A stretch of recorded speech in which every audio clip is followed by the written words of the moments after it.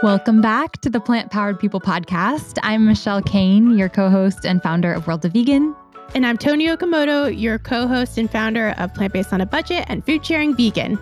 On this show, we talk with plant-powered people from all around the globe about various aspects of plant-based living to empower you, dear listener, to learn, explore, and evolve in a kind, sustainable, and healthy direction, all while eating the most delicious food and having a ton of fun.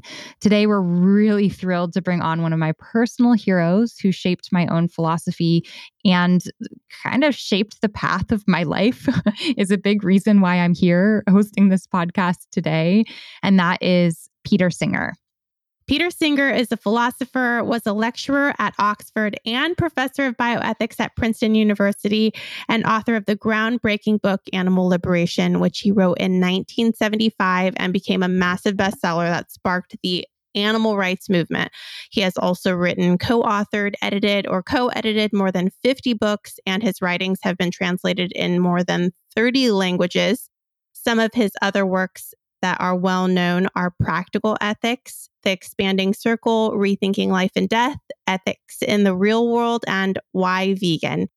He also wrote the book The Life You Can Save, which led him to found a nonprofit organization that has raised more than $70 million for the most effective charities assisting people in extreme poverty. Peter's really great at helping us think about how we can make the biggest impact in our lives. So if that's something that you're interested in, this episode is for you.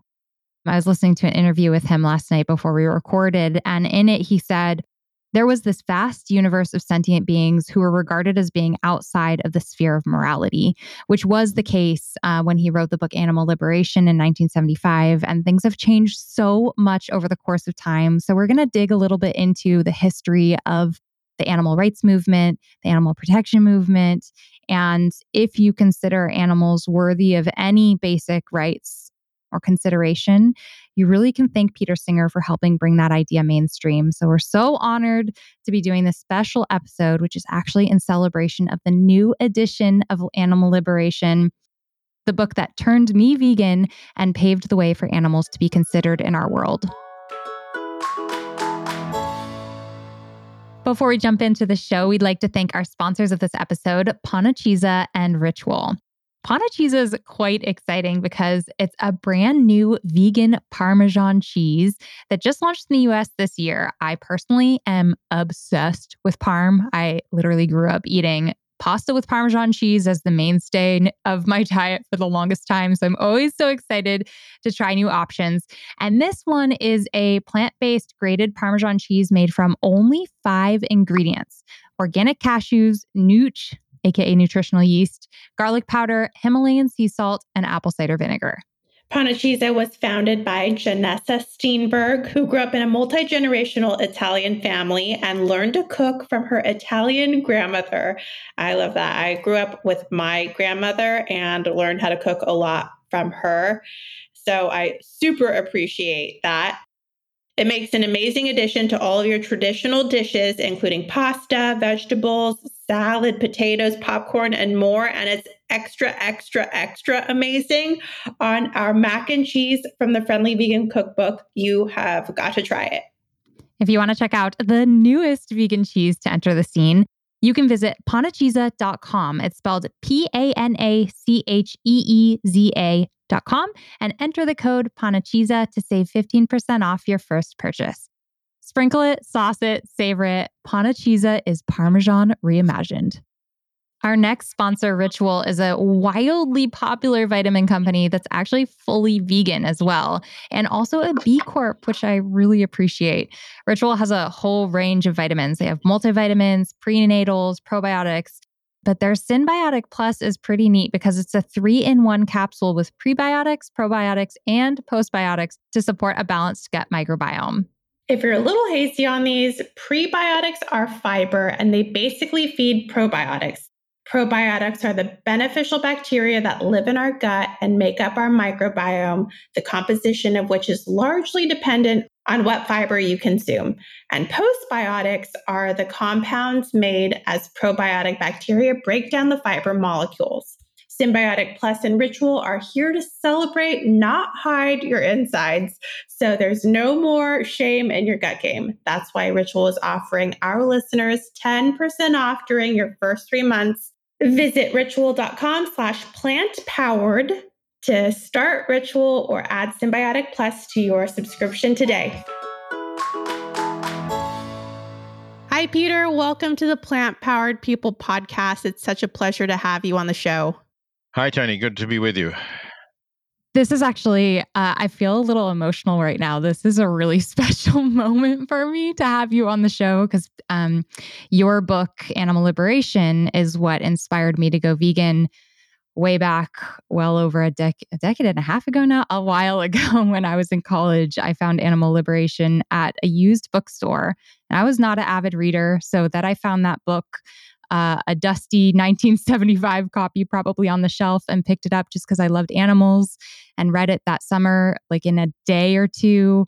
It completely shook my world, my viewpoint on ethics, animals, philosophy, which I had not thought much about before, and inspired me to go vegan that summer, which changed my life and has also prevented a lot of suffering. So thank you so much. And I'm so excited to chat with you today and hopefully introduce even more of your work to some of our listeners. Thank you for the opportunity to do that, Michelle. And I'm impressed, actually, that you did respond in that way to what was by then already quite an old book, because I don't know whether you had the original 1975 edition. In that case, you're talking about something that was 30 years old. But anyway, the most recent, really fully updated edition was from 1990. So it was certainly not new, but it's terrific that you still responded to it in that way.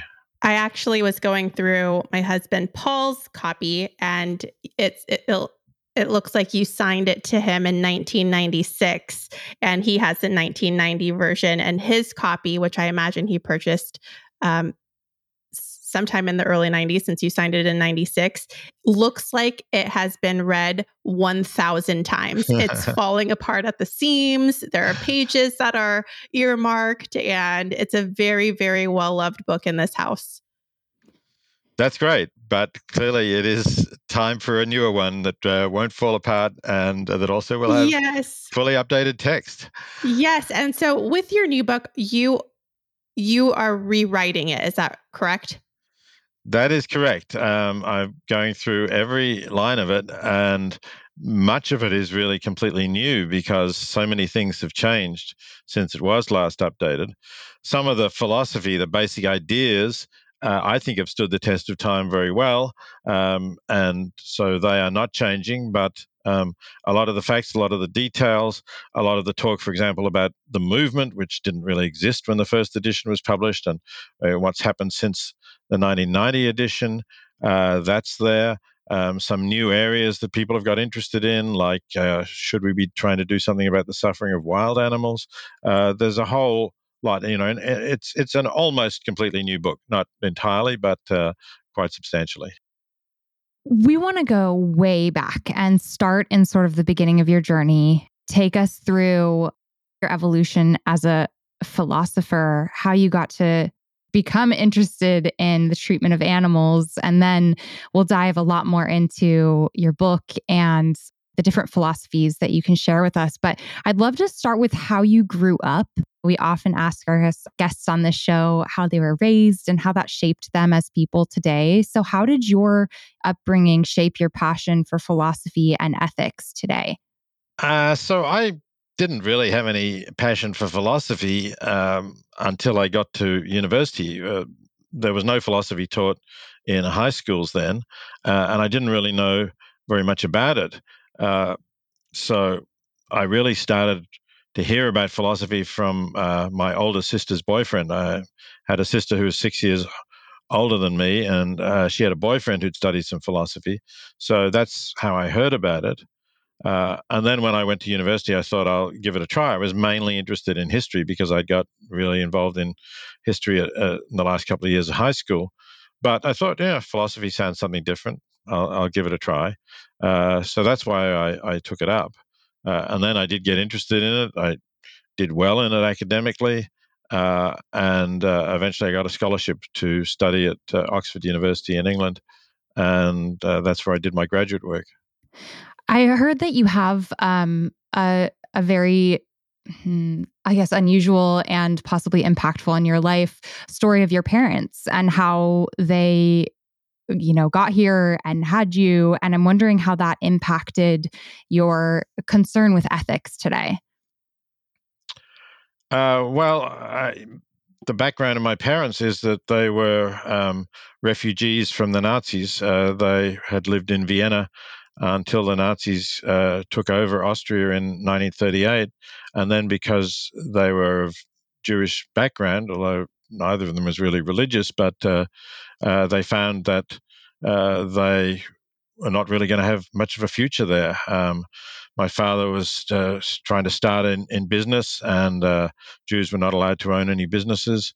My mother was just graduated as a physician, and Jewish physicians, according to the Nazis, were only allowed to treat Jewish patients. Well, since there were quite a lot of Jewish physicians, maybe about a third of those in Vienna were Jewish and only 10% of the population. So it was going to be very hard to make a living as a Jewish physician just treating Jewish patients. So they decided to leave as soon as they could, and they did manage to get to Australia, where I was born. So I grew up in the shadow of that, and also the fact that their parents, so my grandparents, were not as quick to leave. I guess older people didn't quite believe, how bad things were going to get, and they weren't so worried about their careers. So they stayed there, and only one of them survived the Holocaust. The other three died, and the one who did survive was in a camp and was pretty fortunate to survive. And then she was able to come out to Australia just after the war. So that shadow, the loss of my parents' really was a factor, obviously, in my thinking. But I don't know how directly it related to philosophy and to my interest in philosophy. As I say, that if it did, that didn't really emerge until I got to understand a bit about philosophy when I was at university. Yeah, that makes sense. I saw that your master's degree that you earned was for a thesis titled "Why Should I Be Moral?" And I think that's what made me think about your parents and that experience, because a lot of people just don't ask that question. Like for us today, it's like, why should I be moral? Of course, of course we should care about everybody and individuals. But that was kind of a revolutionary thought then. Can you talk about that, and why we should care about what's right and wrong, and what that was like at that time for you? Yeah, I have to say, although of course the Nazis were a particularly glaring example of people acting wrongly, there's still lots of people who don't care very much about whether what they do is right or wrong. They're just thinking of themselves, and it's that's just maybe an unfortunate fact about human nature that. That's the way many people are. Maybe it's something that's encouraged by the consumer society that we have that puts so much emphasis on acquiring money and acquiring status by buying consumer goods. So that could be a cultural factor as well. But I think the question is certainly still relevant. It's nice that you say we all just assume that we should be, but a lot of people, if they do say that, they're still paying lip service to it rather than actually doing it. And I struggled in that master's thesis to find totally convincing reasons. In the end, I guess I came to the view that it's a more satisfying and more fulfilling life that you will lead if you do act ethically. That it has its own rewards, as actually philosophers have said for many centuries or millennia. And now there's more research in psychology that also shows that people who care about others, who are generous, who don't think only about themselves, end up being more content and more fulfilled with their life.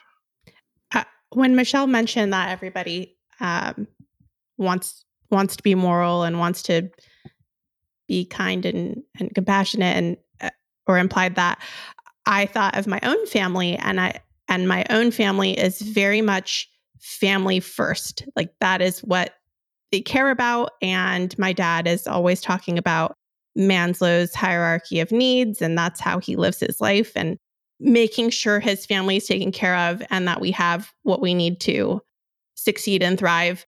But beyond that, and I imagine this is similar for a lot of people, maybe he hasn't yet created it, or I'm not talking about my dad, but in general, people don't have the capacity or make the space to think beyond their family's needs.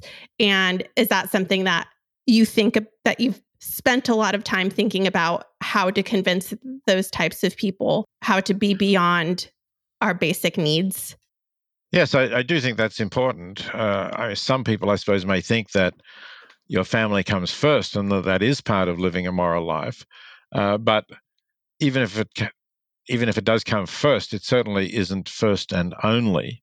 I do think that living a moral life requires you to think beyond your immediate family and your friends and those that you love and care for, uh, to thinking about others. And particularly if you're living in an affluent society and you're not among the really unfortunate members who are at the bottom of that society, but you're middle class or above, you don't have to think about every penny you spend. You can go to a cafe and sit there and buy a cup of coffee, although that's a luxury that a billion people or more in the world couldn't possibly think of doing. So if you're in that situation, then I think you really ought to be thinking beyond yourself and your family and thinking about people in the world who are less fortunate than you are and what you could perhaps be doing to help them. And also, of course, thinking about non-human animals and what impact are you having on them. And that's another area of people's lives that often people just don't think about. They just take for granted that to get food, they will go down to the supermarket and they will buy what's there, and that will include all kinds of animal products, nearly all of which will have come from factory farms, and they won't be thinking about what the animals had to endure to have their bodies turned into flesh or eggs or milk.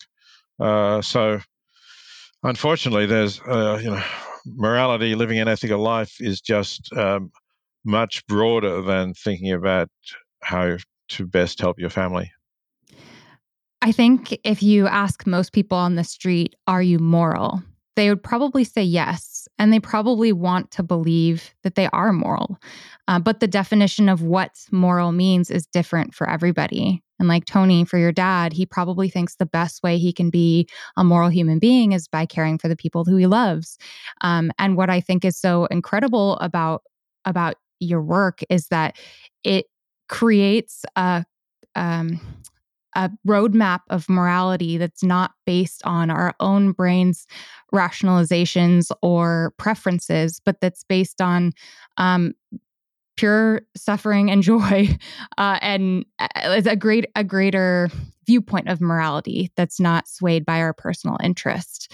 And to have that when that's presented to you, if you are one of these people who does want to be moral, it's hard to unsee it once the information's there. Once you present it in a way that you realize, oh yeah, why aren't we thinking about, these individuals in the world who can't even get food on their plate and I'm here drinking a cup of coffee. Like, you can never get that out of your brain once you know it, but it would never enter your brain unless you read it or come across it somewhere, which is why your work was so groundbreaking. I'm curious though, your philosophical journey and work didn't start with animals. So when did the treatment of animals get on your radar? Why did that have such an impact on you and become such an important part of your work? And like, were you always a longtime animal lover, or how did that interest peak? I was certainly not a long-time animal lover. When I was young, the family had a cat, but the cat disappeared at some point. I don't know what happened to her, but she disappeared, and maybe I was 6 or 7 at the time. And we didn't get another companion animal. So, I had some goldfish actually, but apart from the goldfish, there were no other animals in our household, no non-human animals, and I wasn't particularly interested in animals during my childhood or teenage years, and it was really quite accidental that I started thinking about the ethics of how we treat animals. The accident was that I was a graduate student at Oxford. This is in 1970, so I was 24 years old, and it's probably hard for your younger listeners to imagine this, but I had never had a conversation with a vegetarian. I had possibly never even met a vegetarian, or perhaps I'd met some people who were Indian or Indian background who were vegetarians as part of their Hindu beliefs and traditions. But I hadn't really talked to them about it. And if I had, probably those reasons would not have appealed to me at all. But in 1970, I struck up a conversation in a philosophy class with a Canadian student called Richard Keshen. The class had nothing to do with animals. We were talking about free will and responsibility. But as the class ended just before lunch, Richard said, "Would you like to continue the conversation over lunch? You could come to my college. Oxford students got lunch at their colleges." So he brought me in as a guest. And the choice of what to eat then there was either a hot dish or a salad plate. And the hot dish was spaghetti, which had a kind of a brown sauce poured over the top of it. And Richard asked the person serving whether the sauce had meat in it. And when he was told that it did, he took the salad plate.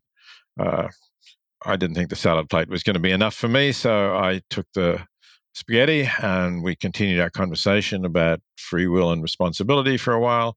But after that sort of came to an end, I asked him what his problem was with meat, because was really unusual then for somebody to say, I don't want to eat that because it has meat in it.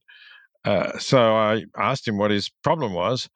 And he simply said, I don't think it was right to treat the animal as they were treated before they were turned into meat, which was a very straightforward kind of answer, not really something I'd been expecting. I'd perhaps more been expecting some kind of absolute opposition to killing that might have gone along with a pacifist view in general.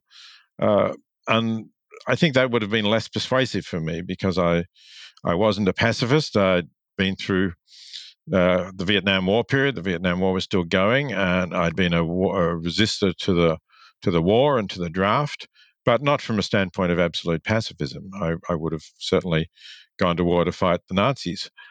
So I was surprised by this rather simple sort of answer, and I wasn't sure what he meant by saying he didn't think the animals were treated well, because my idea of how animals were treated was that they were outside in the fields, that they had a reasonably natural and good life for those animals. This was probably a cow who'd been ground up into my spaghetti sauce, and that they would be outside in the field. And then, of course, I knew that they would get trucked to a slaughterhouse and killed. That would be bad.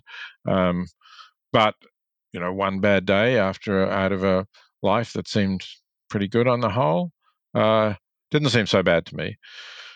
But Richard disillusioned me about that.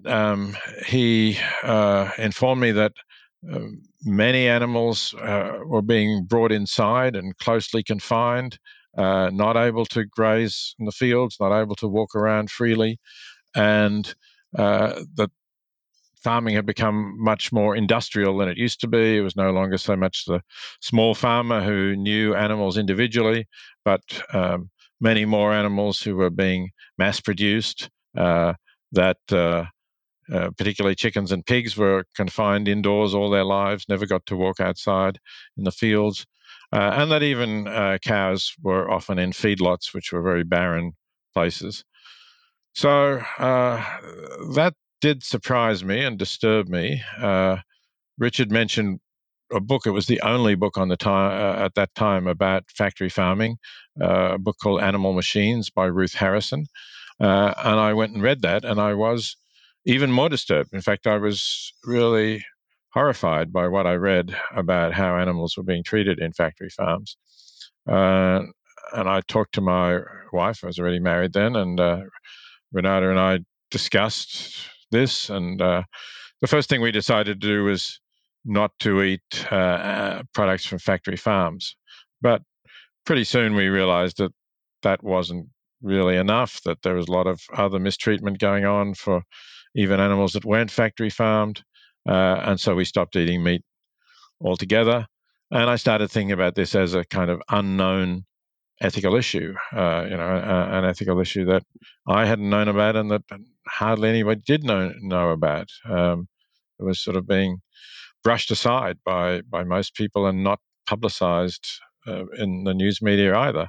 So that's when I became interested in it as an ethical question and started thinking about it, I suppose, as a question worth investigating further. Well, it's really lucky that you did, because at that time, there was like a mentality of be kind to animals, or people who supported animal welfare, dogs and cats, especially, maybe wildlife. But you ended up helping create this new paradigm for how to make progress for animals, like meaningful change that could help prevent a lot of suffering. You got people to think not just about better treatment of animals, but about the fundamental rights of animals. And I mean, in some ways, your book launched the animal rights movement. So I'd love for you to share what inspired you to write it? How did that progress into writing that book? Um, and then what happened from there? Right. Well, so Richard, as well as being a vegetarian himself, and also his wife Mary was, we sort of met them and we became friends with them, and they also introduced me to some other vegetarians that they knew in Oxford. There was a Canadian couple called Stanley and Rosalind Godlovich.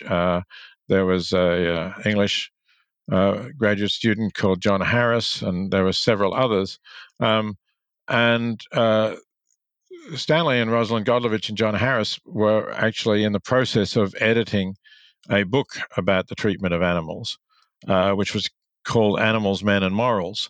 So I at first didn't think about writing on this myself, because I thought, there's already this book underway by people who've been thinking about this before I got to think about it. And hopefully that will expose the issue and a lot of people will pay attention to it. But when that book was published this is in England, unfortunately, nobody took any notice of it. That includes the news media. It did not receive a single review in any of the British newspapers or Sunday papers, major magazines. It was just being ignored. Obviously, it was not selling either because nobody was hearing about it. This was tremendously disappointing to all of us who'd been hoping that something would really happen. And then there was a bit of good news. The rights to the book were sold to an American publisher, Taplinger. But the problem was this was a relatively small publisher, and perhaps the same thing was going to happen in the United States that had happened in England. So I thought, is there perhaps something that I can do to make the book better known in the United States? And there was one magazine that I thought was radical enough to actually consider discussing this issue seriously, and would also be the perfect place, because it was read by a lot of people who had progressive ideas, for people to hear about it. And that was the New York Review of Books, which at this time was what really everybody who was progressive in their views was reading. By now, I was no longer a graduate student. I'd graduated, and I had a junior position at Oxford University.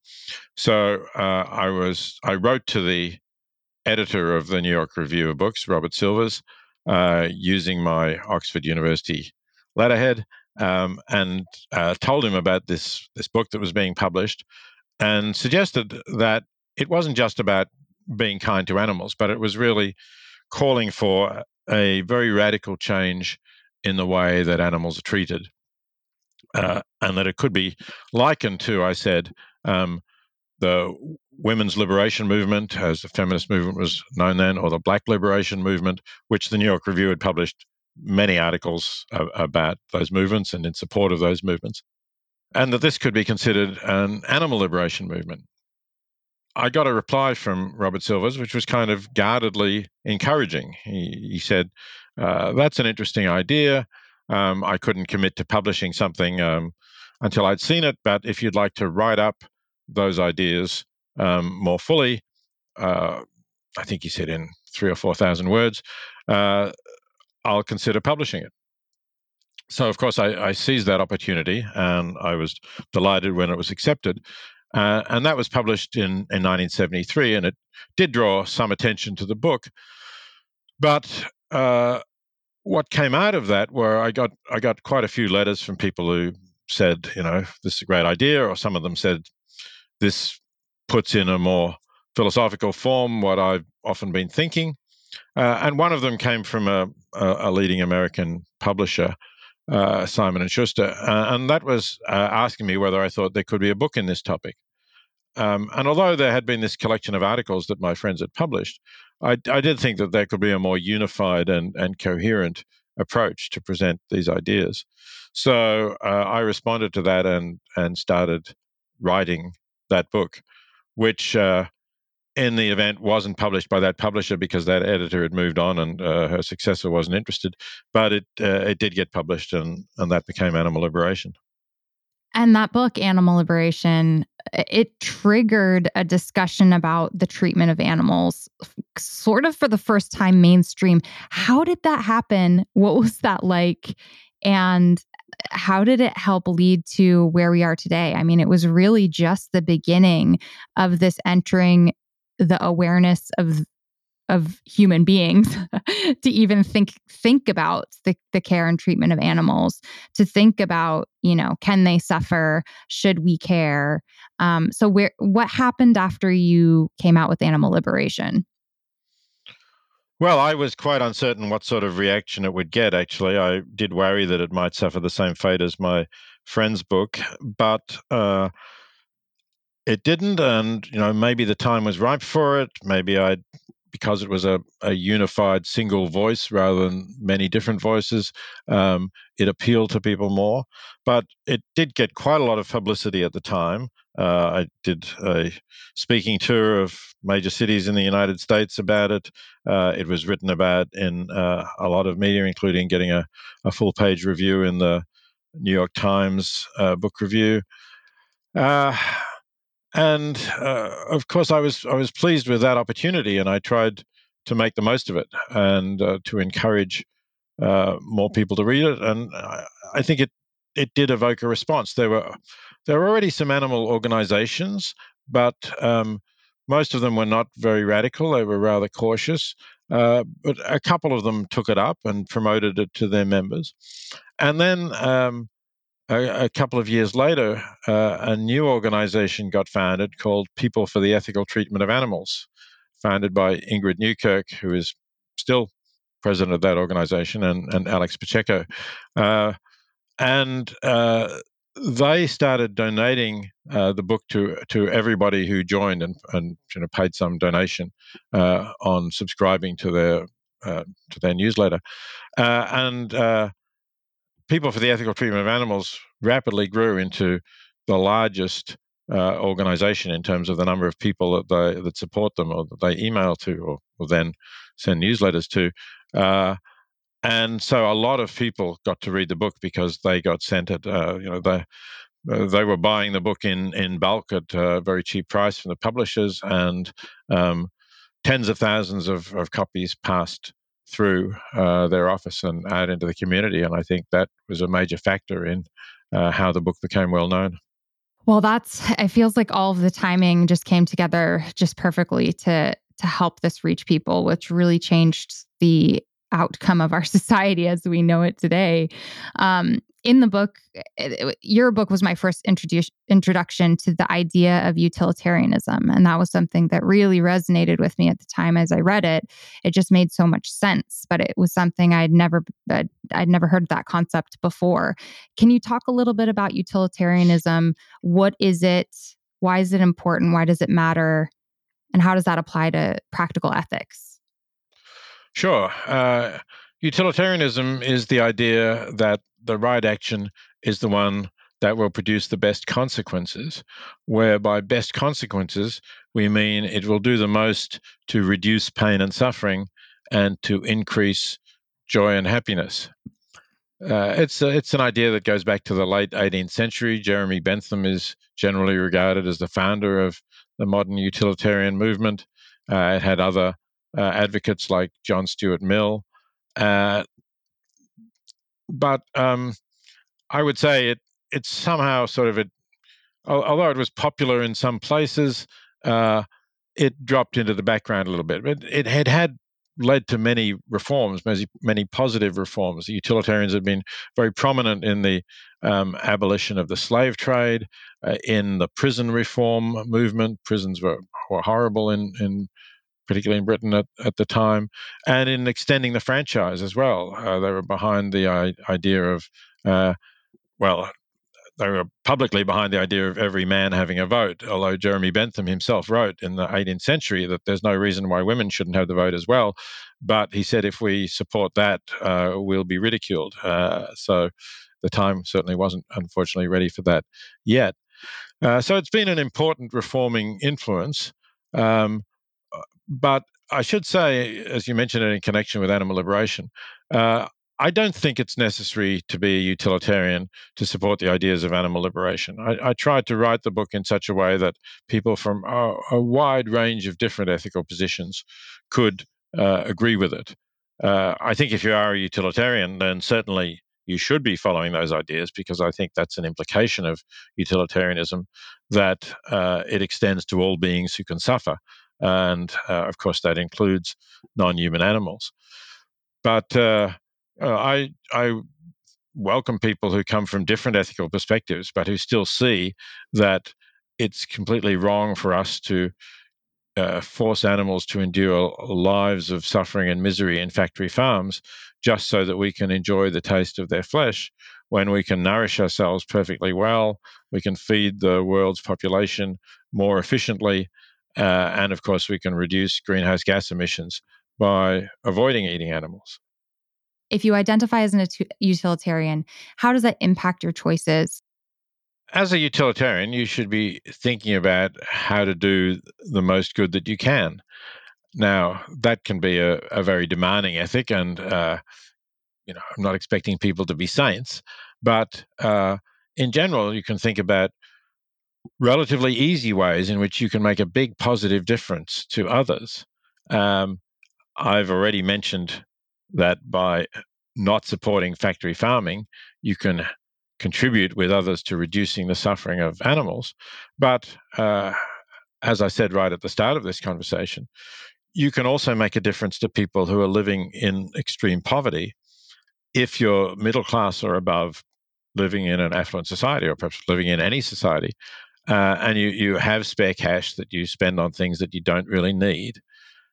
That relatively modest amount of money can make a life-changing difference to people in extreme poverty. The World Bank defines extreme poverty as roughly living on $2 per day or less.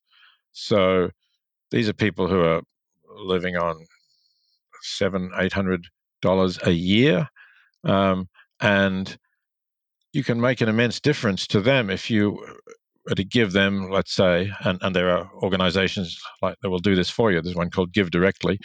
If you were to give them $100, may not be a huge amount to you, but it's more than 10% of their annual income.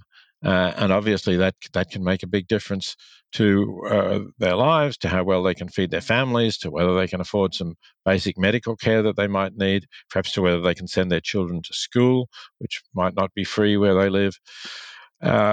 So if you think about the difference that would make to you, not very great, and the very great difference it would make to people in extreme poverty, and you know that there's an organization, this Give Directly, that will take your money, that they will take 10% for administrative costs, I believe, because it takes money to run an organization. You can't do it for nothing. But so $90 of your 100 will go to help people for whom that's a really significant sum. Then that's a good thing to do. And people should be thinking about what they can afford to support some of these charities. It doesn't have to be a direct cash donation. They could be giving bed nets to protect people against malaria. They could be doing a whole range of things to help save the lives of people in extreme poverty, or to just improve their lives and give them a chance to escape poverty, maybe giving them something to start a business and some training and mentoring in how to start a business to get out of poverty. So I think those are important things that utilitarians should be doing. And of course, they should also avoid inflicting suffering, generally trying to help people, trying to avoid contributing to things that do inflict suffering, like factory farms, like climate change, which is certainly making the world a worse place. There's a whole range of opportunities. We could spend a lot of time with them. Utilitarians have generally supported the movement for voluntary assisted dying, or physician assisted dying, as it's sometimes called, because if somebody has got a terminal disease, they're suffering from cancer, and they don't want to go on living to the bitter end, they think that their quality of life was already diminished to the point where the balance of suffering is outweighing what positive things they can get from life, and they decide it's time to go. Why shouldn't they have the opportunity to end their life in a calm and peaceful way with the assistance of a physician who can do that and who's willing to do that for them? So that's another example of, I think, a cause that utilitarians will generally support. I really appreciate just any exposure that I have to your work, because it always is a reminder when sometimes we can get so absorbed in our own lives that we don't think about what's not in front of us. And what's not in front of us is a lot of really, really awful things that we could help with. And when it's not right in front of you, we obviously don't take action, and we don't care that much. But I was wondering if you could share just the premise of your essay, The Life You Could Save, the situation that encounter. And I think it really helped me see the luxuries in my life that I could easily do without, that could save the life or help someone else. Do you remember it well? I'm sure you do. Oh, yeah, share. sure. Yeah. But Michelle, I think you're slightly mixing up a couple of things. The essays that I had in the New York Times, there were two of them. One was called The Singer Solution to World Poverty, and the other one was called How Much Should a Billionaire Give and How Much Should You? The Life You Can Save is the title of a book that I wrote, but I'm glad that you've mentioned it, because I'd like to inform your listeners that if they're interested in either listening to it or reading it as an ebook, they can get an ebook or an audiobook completely free just by going to the website, thelifeyoucansave.org, and they'll find instructions for downloading the audiobook or the ebook. Thelifeyoucansave.org is a charity that I founded, which curates a list of the most effective charities that people can give to. I love that. The situation is the child and the boots. Right, absolutely. Shoes, yes. Good. So the argument that I made in the New York Times essay was, I asked readers to imagine that they're walking across a park, and in that park there's a pond, which they know is quite shallow because in summer they've seen children playing in the pond, and teenagers can stand in the pond easily. They could stand in the pond easily. But it's not summer now, and so they're not expecting anyone to be in the pond. But when they glance at it, they notice that there is someone splashing in the pond, but it's not a teenager who could stand. It's a very small child who clearly won't be able to stand and seems to be in danger of drowning. Now, I suppose the first thing you would think of if you were in that situation is who's looking after this child? Where is the parent or babysitter who must be with this child? But you look around, you can't see anyone. You don't know how this has come about, but there seems to be a very small child drowning in a pond, and you're the only person who could rescue this child. So your next thought, I hope, would be, well, I better run down to the pond, jump in, and grab the child before the child drowns. But as you start to do that, you have this less noble thought, which is that you're wearing a really expensive pair of shoes. You don't have time to get them off, but if you jump into the pond with them, they're going to get ruined because they're not the kind of footwear that will take being immersed in muddy water. So perhaps you have this fleeting thought, do I really have to do this? It's not my child after all, and I'm not in any way responsible for the child. Nobody said, please look after my child while I go to the bathroom or anything like that. So why should I ruin my shoes? Now, I hope that most readers and most listeners here would think, well, of course you ought to jump into the pond and never mind about your shoes. How can you compare the value of a pair of shoes with a child's life? I think that's the right reaction to have, clearly. But if that's what you think, and if you're saying, somebody who didn't jump into the pond because they didn't want to ruin their shoes, knowing that that would probably mean that a child died, would be an absolutely monstrous kind of person. I wouldn't want to have anything to do with such a person.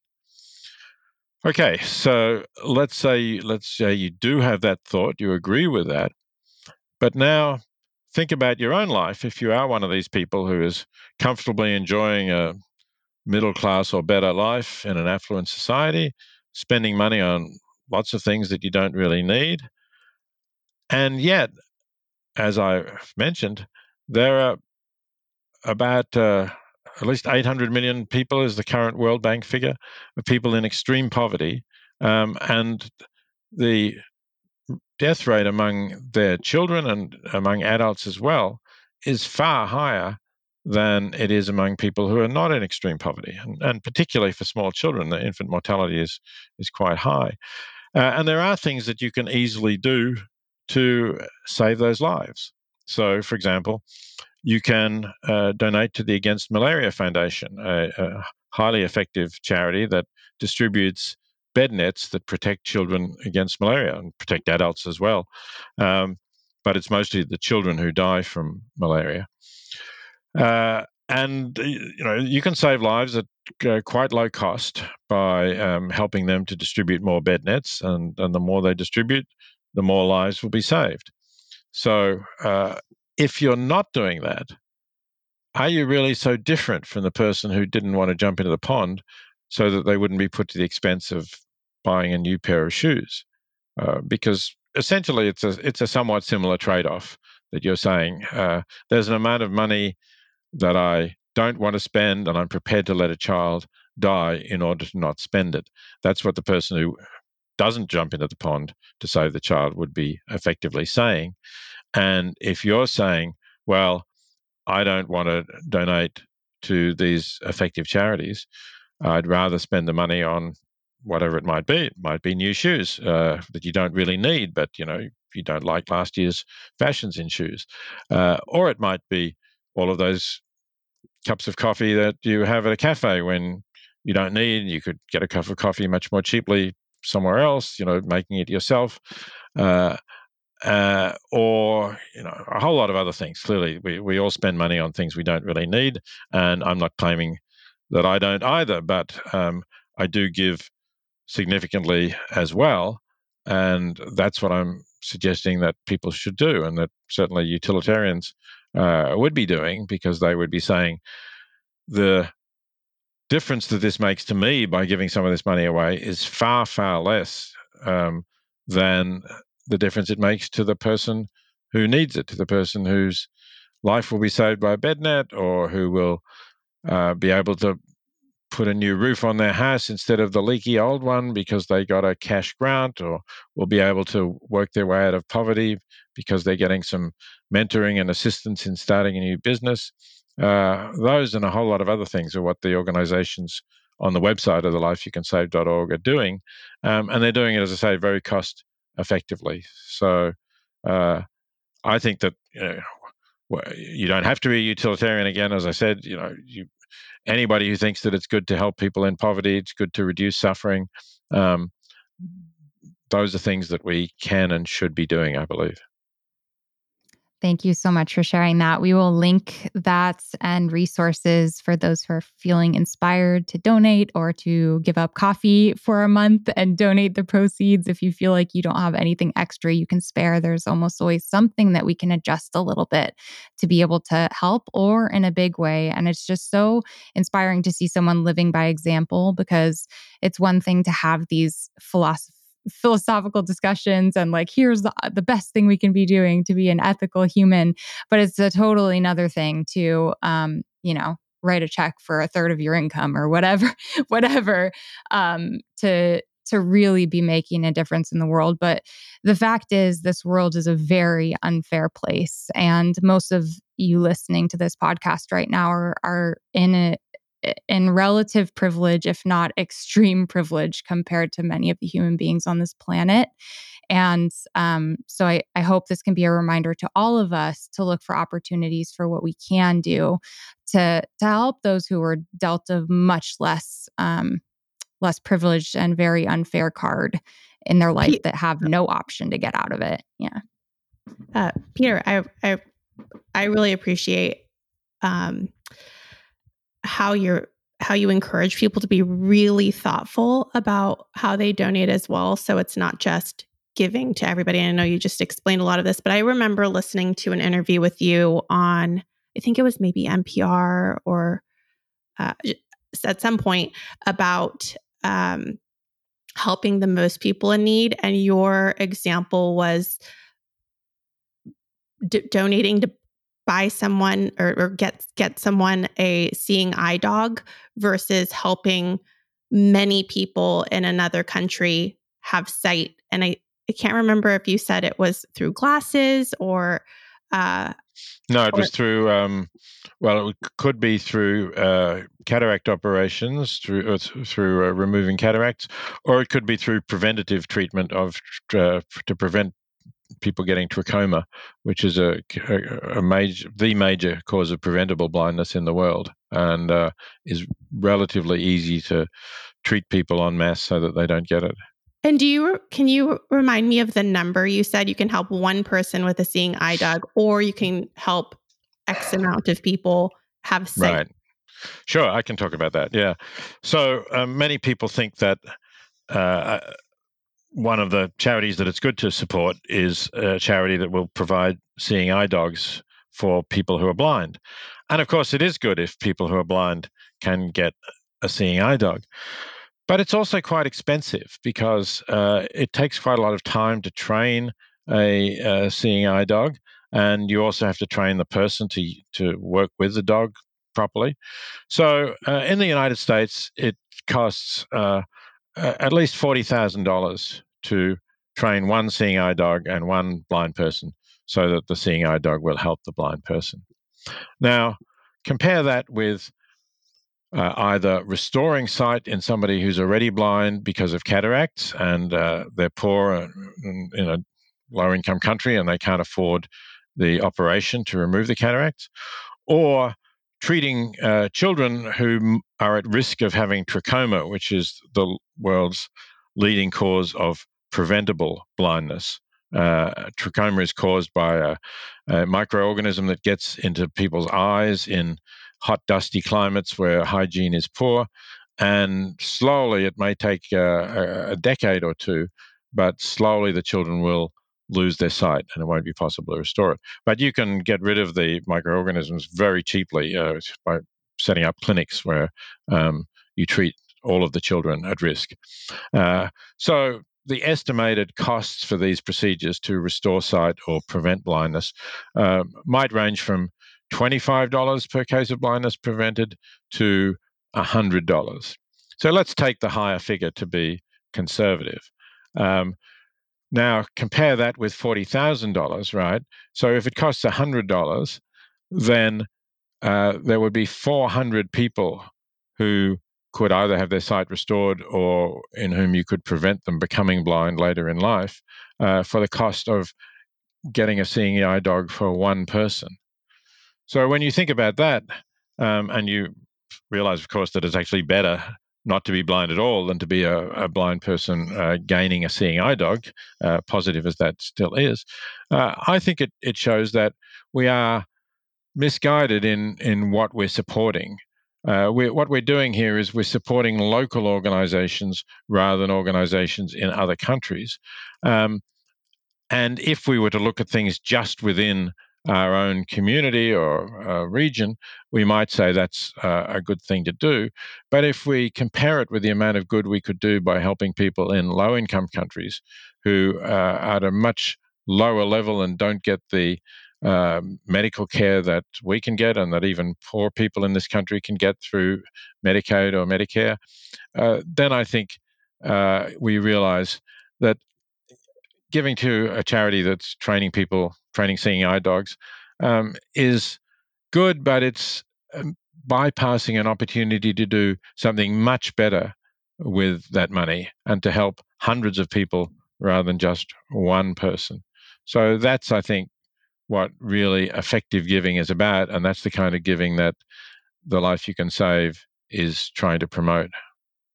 If you're someone who wants to make the biggest impact with your life, I know that's not a passion of everyone, but a lot of times if you're vegan or veg curious, you probably care about the world and are wanting to make a big impact.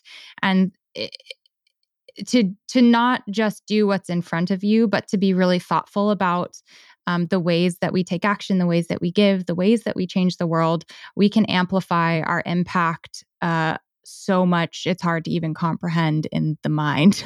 And so I love that example of how even supporting the same cause, like the same issue with two different approaches, your impact can be so much greater if you just do the research and look a little bit more deeply. And I think that's one of the reasons that I am so passionate about about supporting people in eating plant-based, eating vegan food, is because the amount of suffering and the number of animals impacted that you can positively help by making that choice is so great. And you don't even have to really give anything up in your life. You just change it to a different choice. So I would love to hear from you, Peter, about should we all be vegan, and what what holds people back, and what would you encourage people to think about as they're trying to make that choice, or maybe they're considering how they can live a more ethical life or make a bigger impact on the planet? Right, good question. Should we all be vegan? I think it will help by first asking, who are the we here? When I was talking about helping people in extreme poverty, I said that we are people who are middle class or above in a country like the United States. And if that's still the we we're talking about, then I think, yes, ideally anyway, we would all be vegan. But if we're people in poverty who are struggling to find enough food to feed our families, and in particular, are struggling to find some protein food to feed our families, and we have access to animal products that would supply that, then I'm not going to say that I'm in a position to tell these people what they ought to be doing. I'm really talking to people who have the ability to walk into a supermarket and choose from a wide range of products which will adequately nourish themselves or their families. That includes both animal products and plant-based products. So, under those circumstances, I think ideally, yes, you should be vegan. Again, there may be some people who have some problems with feeling good and healthy on a strictly vegan diet. I recommend people take B12 as a supplement if they're vegan or been vegan for a while. That's easy to get.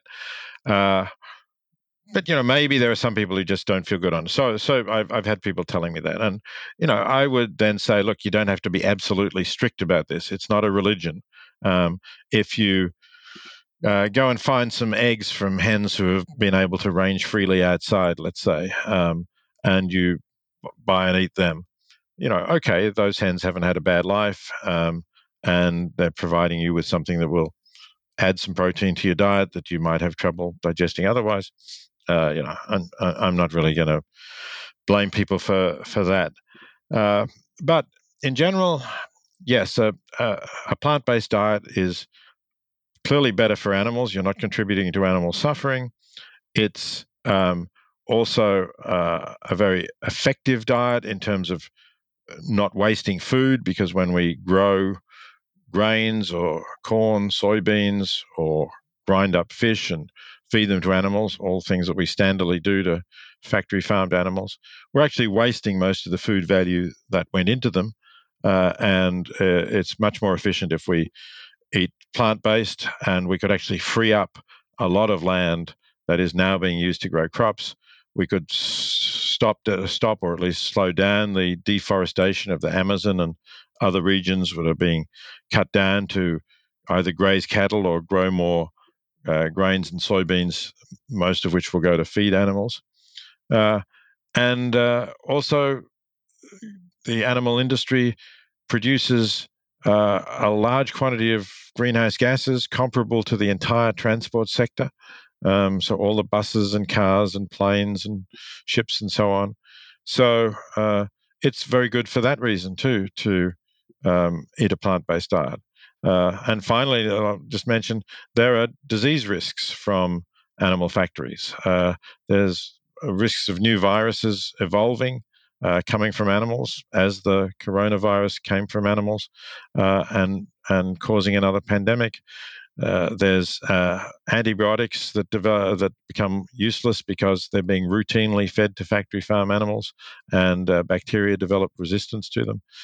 So, there's at least those four reasons, I would say. There's for the animals, for more efficient food production and possibility of more land returning to nature, for climate change reasons, and for public health reasons. They all point us in the same direction.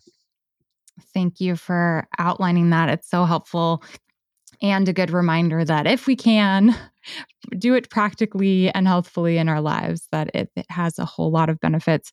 I know we're running very low on time, but I do have one more question for you, because it's hard for me to understand this, where I'm at in this point in history, but you have seen a lot. So are animals better off today than 50 years ago? I mean, I feel like we have more vegans than ever before, plant-based options everywhere, innovations happening that are making these animal systems obsolete, and so much progress. But at the same time, I hear statistics like there's more meat and dairy being consumed than ever before. So what's your perspective on this?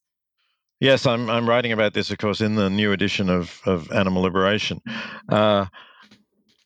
In some respects, you've pointed to them. Animals are somewhat better off. More of them are somewhat freer than they used to be. There's been a big move against caging hens, for example, that the standard battery cages have been banned in the entire European Union, and about a third of the egg-laying hens in the United States now are not in cages. So that's not to say that they're all free range by any means. They're mostly still indoors, but it's somewhat better that they're not in cages.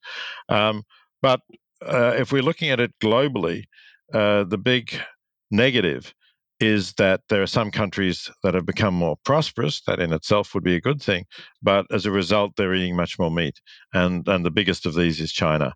And the growth in factory farming in China has been so rapid and large that it really outweighs the gains that we've made for animals in the United States, and in other Western countries. That certainly doesn't mean, in my view, that we should give up. We should keep pushing for change. We should try to push other countries, including China, into adopting higher standards of animal welfare. They don't have any national animal welfare law in China at the moment. And we should, try and make sure that if we do consume animal products, we only consume them from animals who have good lives, but better still, as we were saying, we don't consume them at all. So I still think we should be doing that, but it would be difficult to say that worldwide there is less animal suffering in the world today than there was 50 years ago. Unfortunately, I can't really say that that's the case. Well, thank you so much for the time that you shared today. And I encourage all of our listeners to pick up a copy of the new Animal Liberation. We will link that in the show notes. Where else can people find more about you and your work? And if you have any last words of advice or wisdom that you'd like to share with our listeners, please do. Yes. So if people are interested in my work in general, I have a website. It's petersinger.info, and you can go there. As I've already said, you can go to thelifeyoucansave.org to pick up a copy of that book and to read more about my ideas about global poverty. And there is a lot about me online. If you Google me, you'll find a variety of talks and interviews that you can listen to. So there's more to be discovered there, and I hope people will explore for themselves. What a great episode. Peter's mind is so brilliant, and I appreciate how thoughtful he is about every decision he makes. And he has inspired so many other brilliant minds who have gone on to do amazing things for animals. So thank you so much for all your work, Peter. You're an incredible inspiration to so many. It reminds me of this concept of the animal millionaire. Tony, have you heard of that before? No. This idea of in America, people have like the dream of becoming a millionaire, having $1 million in your bank account. But a far greater dream, in my opinion, and based on this concept of being an animal millionaire, is to be able to impact and help lives. So the concept of an animal millionaire is that through the course of your life, you have saved 1 million animal lives, which seems really out of reach, but it's surprisingly not. You know, if you take action and you make choices and you lead by positive example and you get involved and you do what you can throughout the course of all your life, you really can do something like impact or save the lives of 1 million people, animals, whatever. So I hope that this episode inspired you in the way that I feel inspired to just do what I can. It's going to be a little extra hard for me to have a cup of coffee because this is re-cemented in my head, like where that money could be going. But yes, thank you, Peter. Thank you to all those listening. If you'd like to support this show, you can do so at patreon.com/plantpoweredpeople. And we use that support to help get the show edited and carve out time to create as much awesome content as we can. A quick reminder to check out our sponsors of this episode, Ritual and Panacisa. You can find Ritual at ritual.com/plantpowered to get 10% off and pick up their Synbiotic Plus, and Panacisa to check out their new vegan Parmesan cheese. You can find them at PANACHEEZA.com and use that code Panacisa to get our special Plant Powered People discount of 15% off your first purchase. Thank you all for listening, and we wish you all a beautiful day, and we will talk to you in the next episode. Bye. Bye.